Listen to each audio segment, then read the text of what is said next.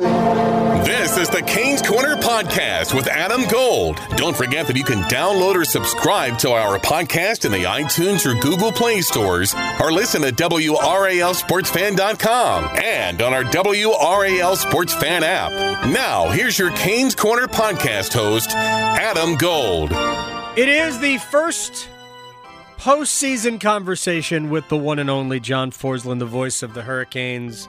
And, man, it's taken me a while, John, to decompress from everything that we experienced, especially as we got into 2019. And I would even argue that it really began in earnest around March, when it became not only possible, but obvious is not the right word, but likely that this team was going to figure out a way to get into the postseason. It just changed. It changed everything. I'm drained. I'm still drained. Me too. I mean, I really am. I mean, it is exhausting, and people are like, wow, listen to these two guys.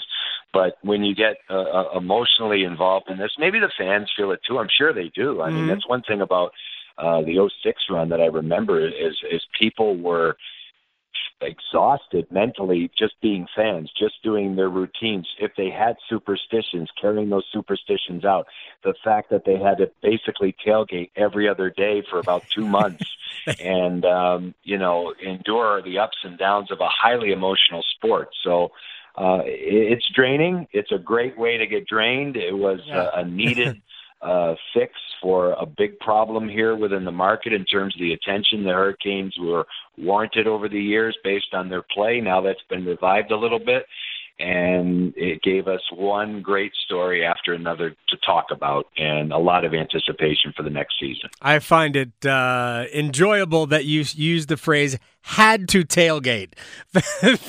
Yes. Fans had to dig deep to tailgate. Look, it was, it's sort of like, I'll use this analogy. It's like when you first start working out again after a layoff for whatever reason, it takes a while to ramp up. Well, the Hurricanes fans had not had reason to be really excited about hockey in April and May, but they had to get used to it in a hurry. I think, for the most part, I think everybody did a great job with it. Remarkable job. There was no warming up to it. I think everybody was of the same thought, going into the playoffs. Is it possible? Can they maintain the level? Can they play at the same level they played at since New Year's Eve? Was that possible? And if so, could they slay Dragons in Washington? Could they move on to a team that just swept Pittsburgh, and would that happen? And it did. And then, of course, what happened against Boston is a different situation. But it was great to see the fans that were here before didn't forget. The new fans that are here now relished in those moments.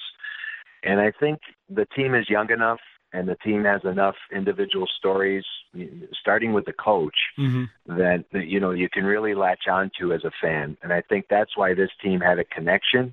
The team is genuine. I think that added to the connection. And I think media did a fantastic job, following the team, following their exploits. And as you know, we're in a different world today. Yeah. So there's so many different ways to get that across to the general public. It all fell into one place.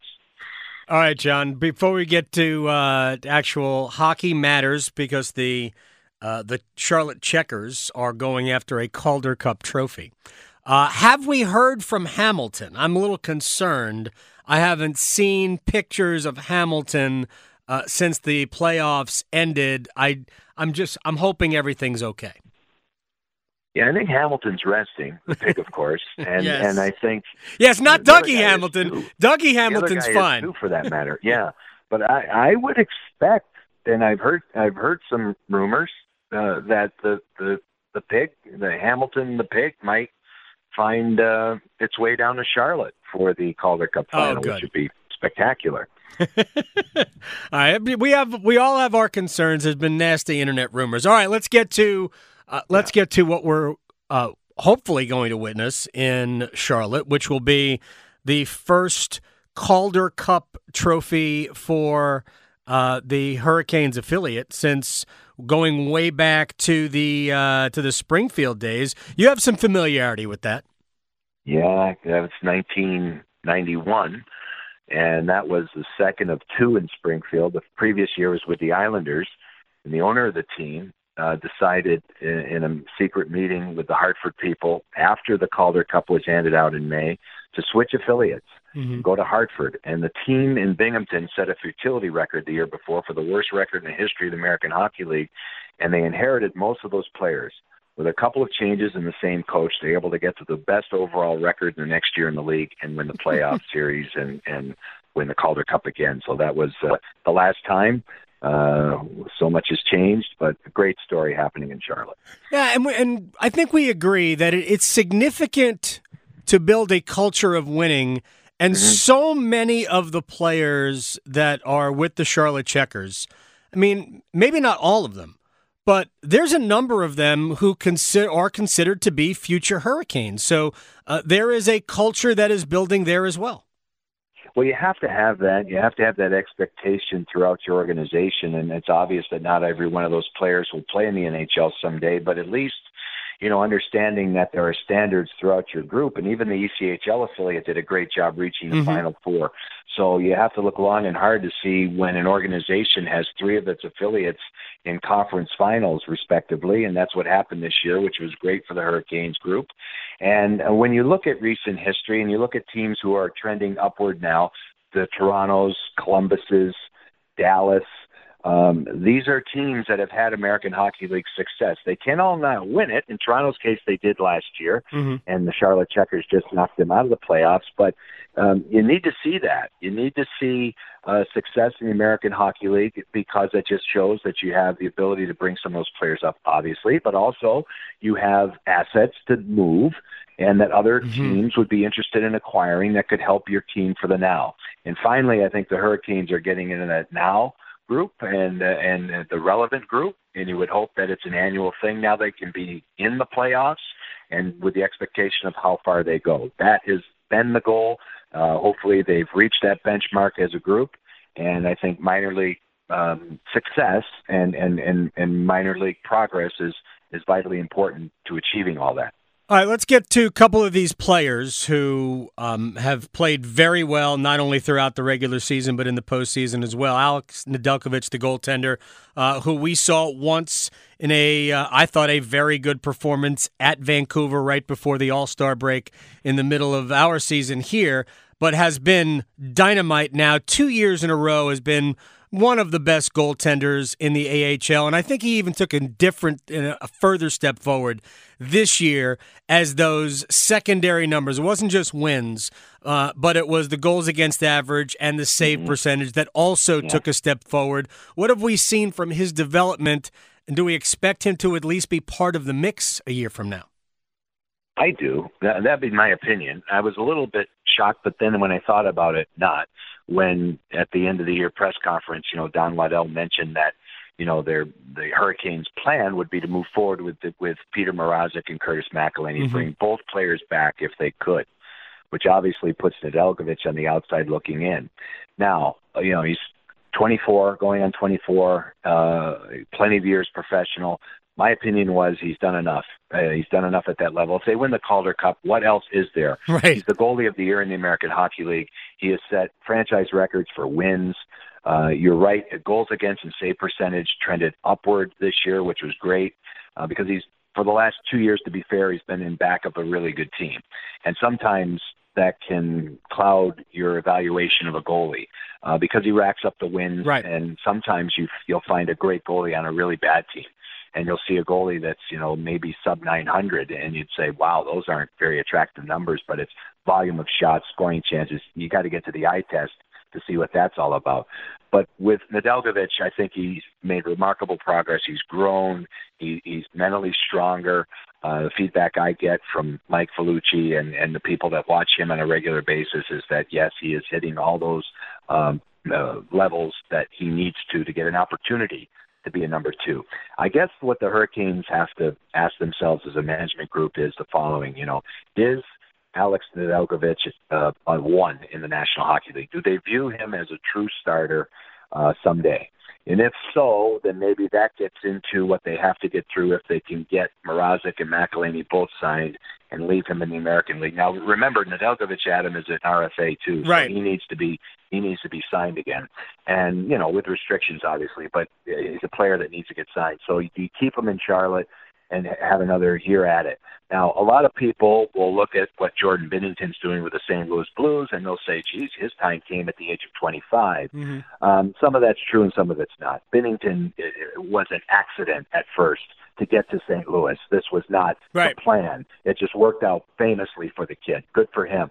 But in Ned's case, I think if I were Alex Nedeljkovic, if I were his parents, if I were his representation, I'd be like, his time is now. Right. And I think he's earned that. So at worst, he comes in with a chance to earn a job in training camp. But if the two incumbents come back, he's the third guy. So it'll be interesting to see what happens with him. The Hurricanes obviously have to get down into a negotiation road with the two goalies. I think that's why they said the plan was to bring both back. It might be, but it also might be that they need to open up negotiations with both goalies to see what they're talking about money-wise before they make their decisions near the end of June. So it's kind of a cloudy situation, but I think the goalie in Charlotte has done everything he can to prove that he can play in the National Hockey League, including his first win this year, which was very impressive in Vancouver. Yeah, I remember the game. He was great. He allowed a couple, I guess they were power play goals. It really weren't his fault. And then he was fantastic the rest of the way as Carolina kind of stretched out a lead over the Vancouver Canucks. Look, he's done everything. And we all know that the best laid plans don't always work out. Let's get to a couple of other players. Jake Bean had a really good rookie season for the Checkers. We saw him a couple of games here. He was fine. There was nothing great, nothing bad, because he didn't play very much. But Jake Bean, the reports on him was that he really took a step forward in his all-around game for the Checkers. I mean, is it reasonable to think that he's part of the mix, knowing that there are some injuries to the Hurricanes' blue line going at least at the beginning of the season? Oh, he's a big-time part of the mix. There's no question as to whether or not he can do it. So, yes, he's been a player that has been knocking on the door. He did do an excellent job in his rookie year statistically.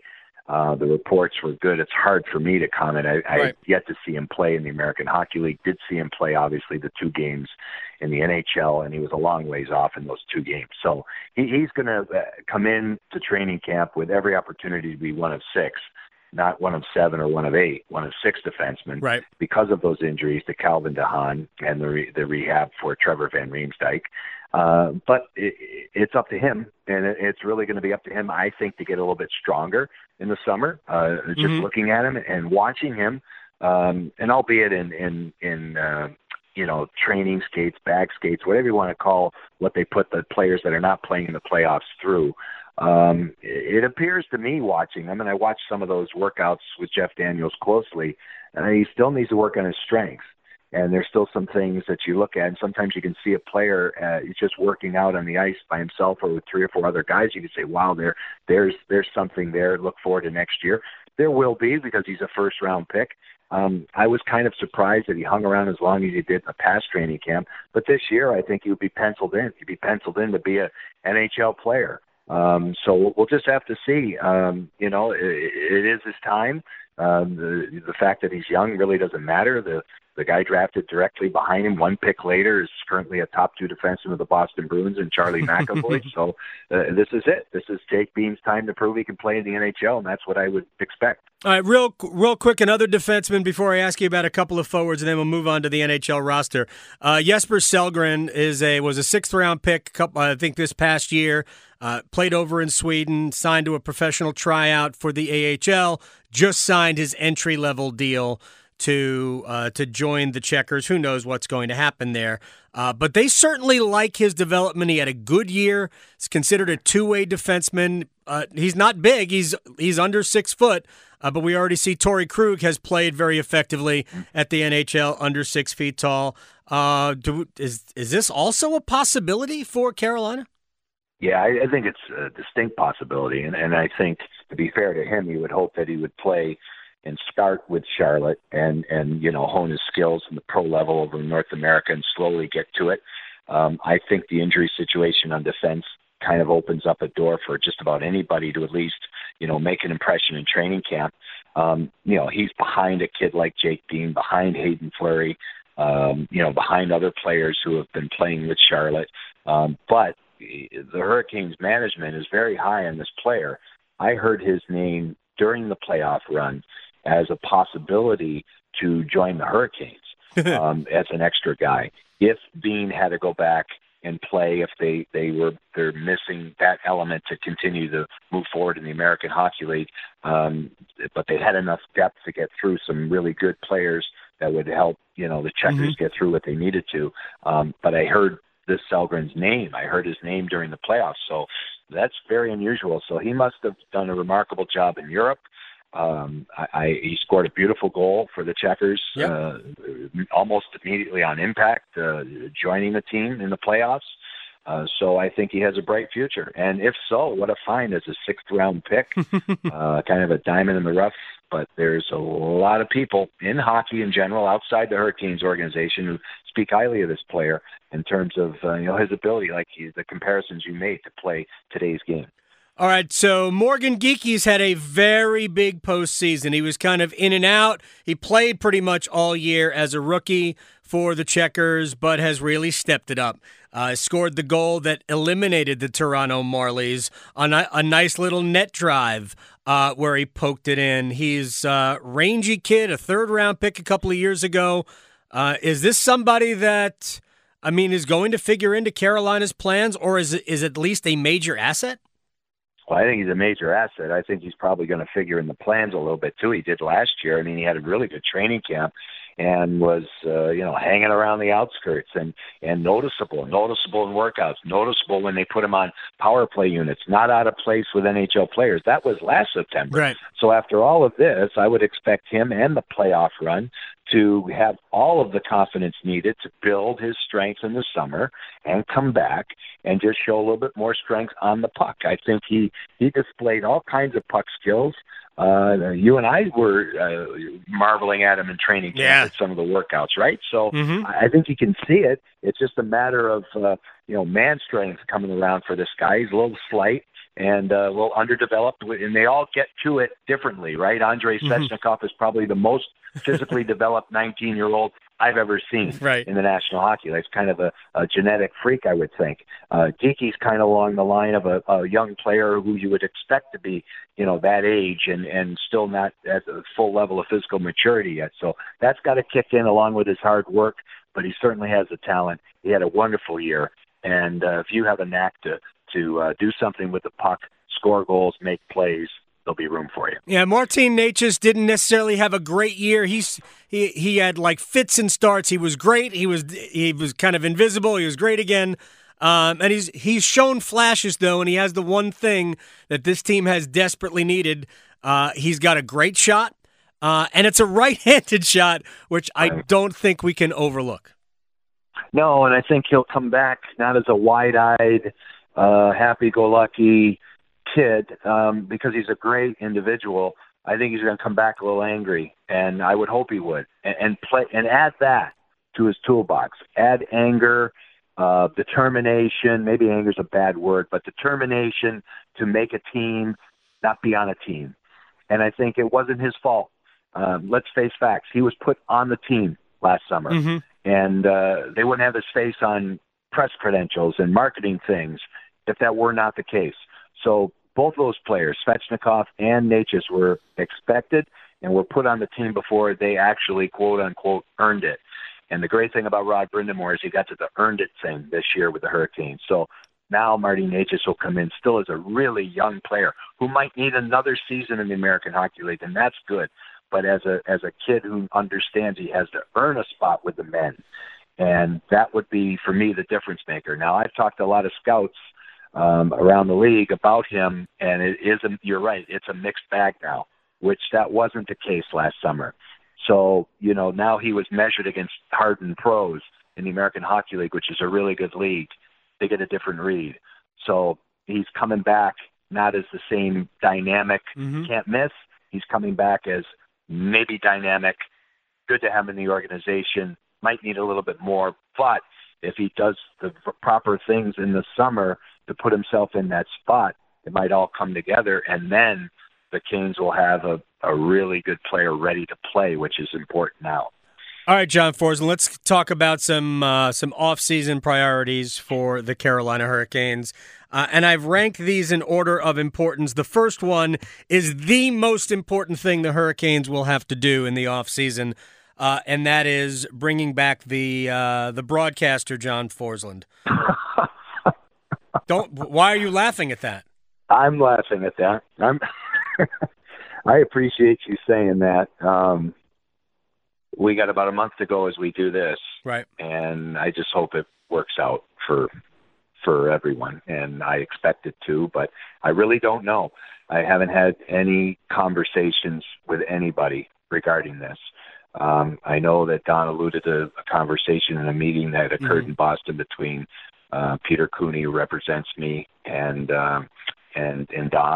It was a lot of things were just talked about in general terms, nothing, real specific. So my hope is that, again, we put this to bed. You know me, my heart's here, my passion's here. It always has been.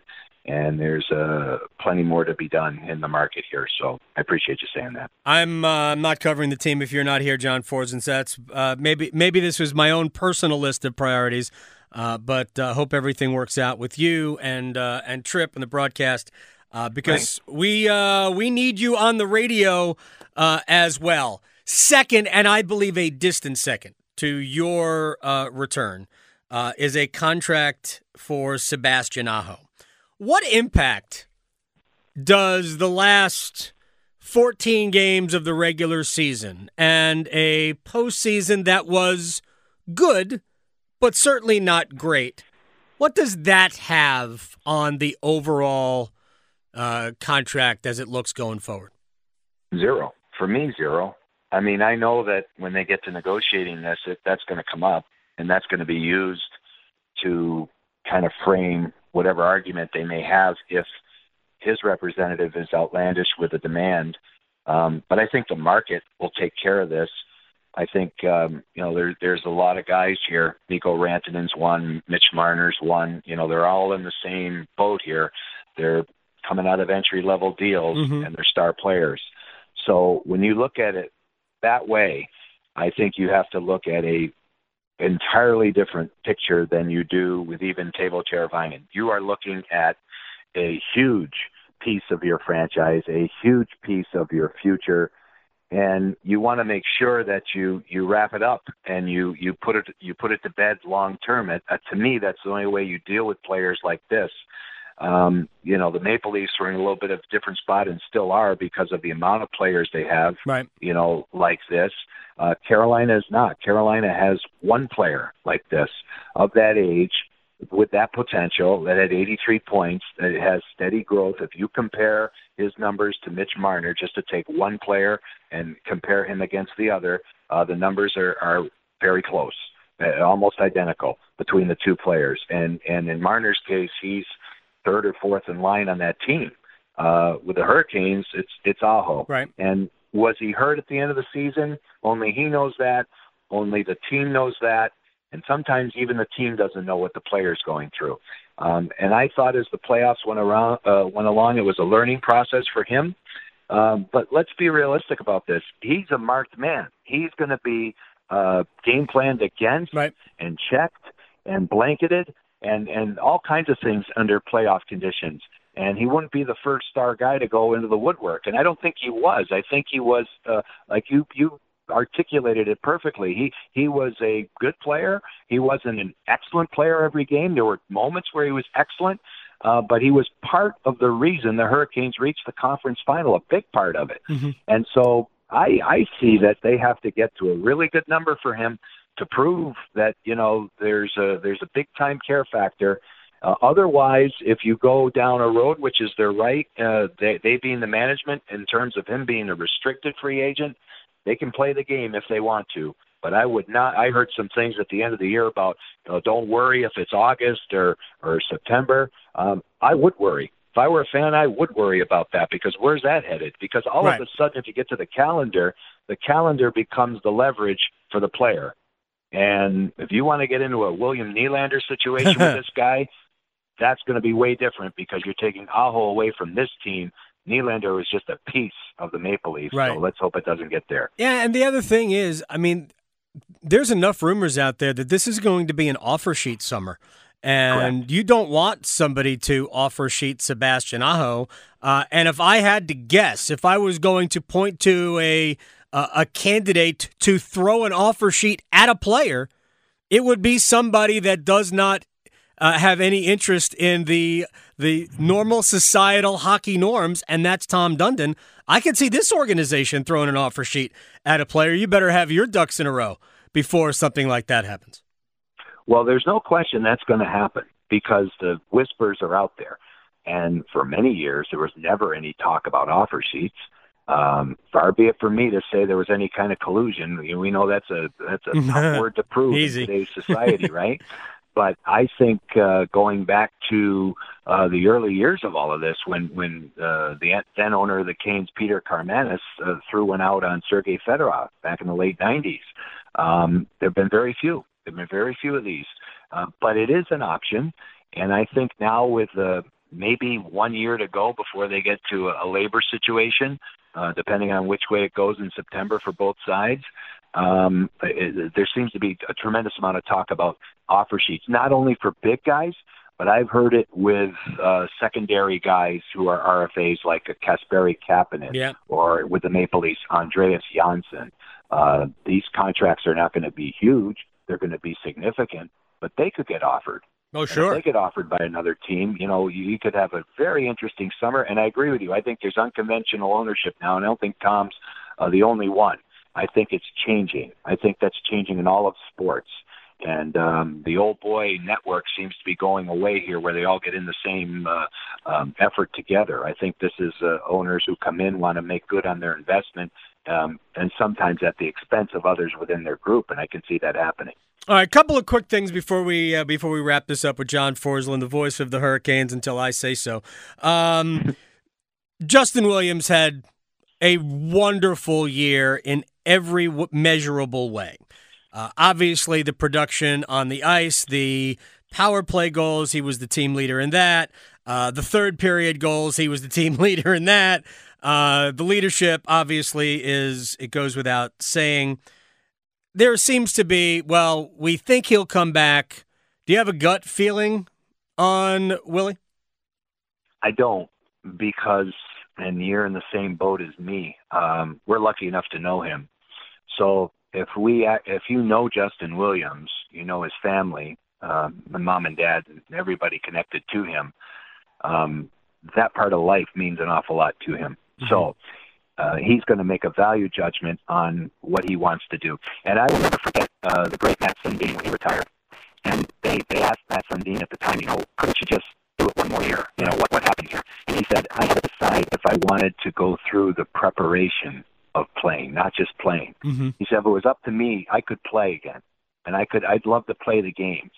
But it's the preparation I have to go through to play in the off season and in season that he said I finally made a decision I couldn't do that.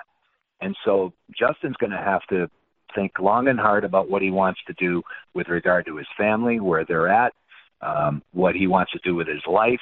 If playing a year, maybe 2 more years is going to actually be something that he wants to go through.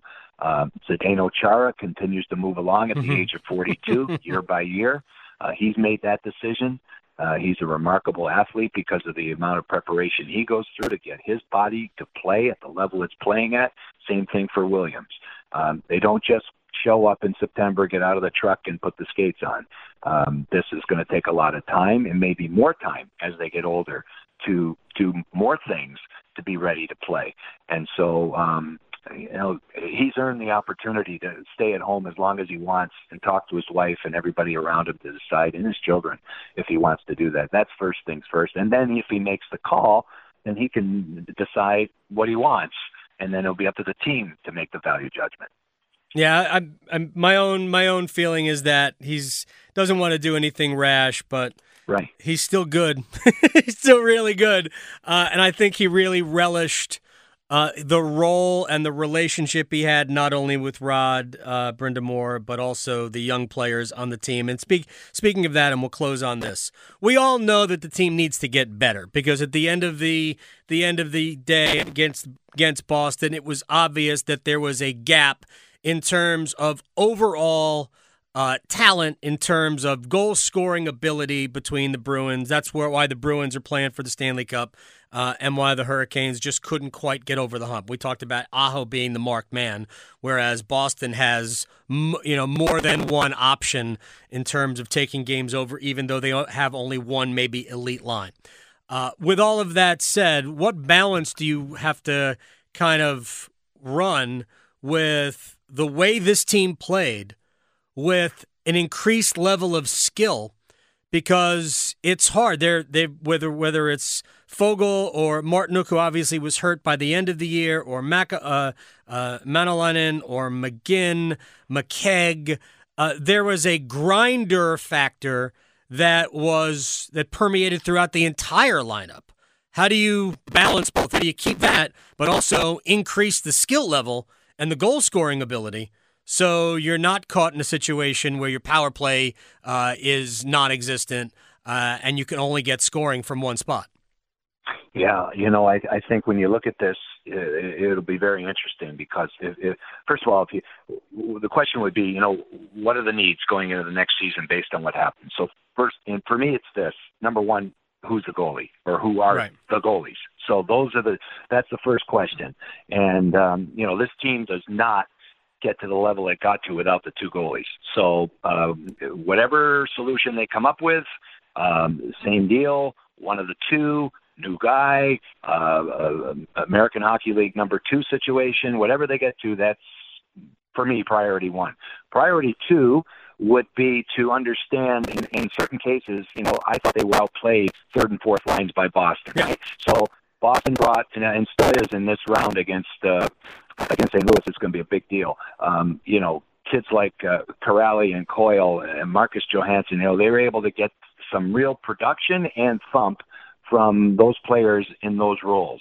I think the Hurricanes can upgrade a little bit that way, and it might not be that difficult to do. And for instance, we saw how Martinook's addition to the team, what a difference that made. They might need another guy like that from the outside, or keeping some of the bigger guys like Manalainen, who I think can grind in the fourth line, make a difference. McGinn can make a difference in the bottom six, no matter where he plays. You move forward with that. But I think in two players' cases, they're going to have to determine whether Warren Fogle and Lucas Wallmark are better than where they sit right now. In Fogle's case, you can look at him. Does he have the potential to be a top 6 forward someday? And if that's the case, then, how do you bump him up in the order and expect more production out of him? He would be a guy that I don't think could just slug it out in a fourth line. He probably has more to give that way in terms of production. Wallmark, is he a 3 center? And if he's not, I'm not sure he's an ideal 4 center. So, McKegg, who still needs to be signed, would be your ideal fourth-line center, but I think you can go out and find a guy that can do that. Right. But finding a real good 3 in the NHL is difficult. Who is that moving forward for the Hurricanes?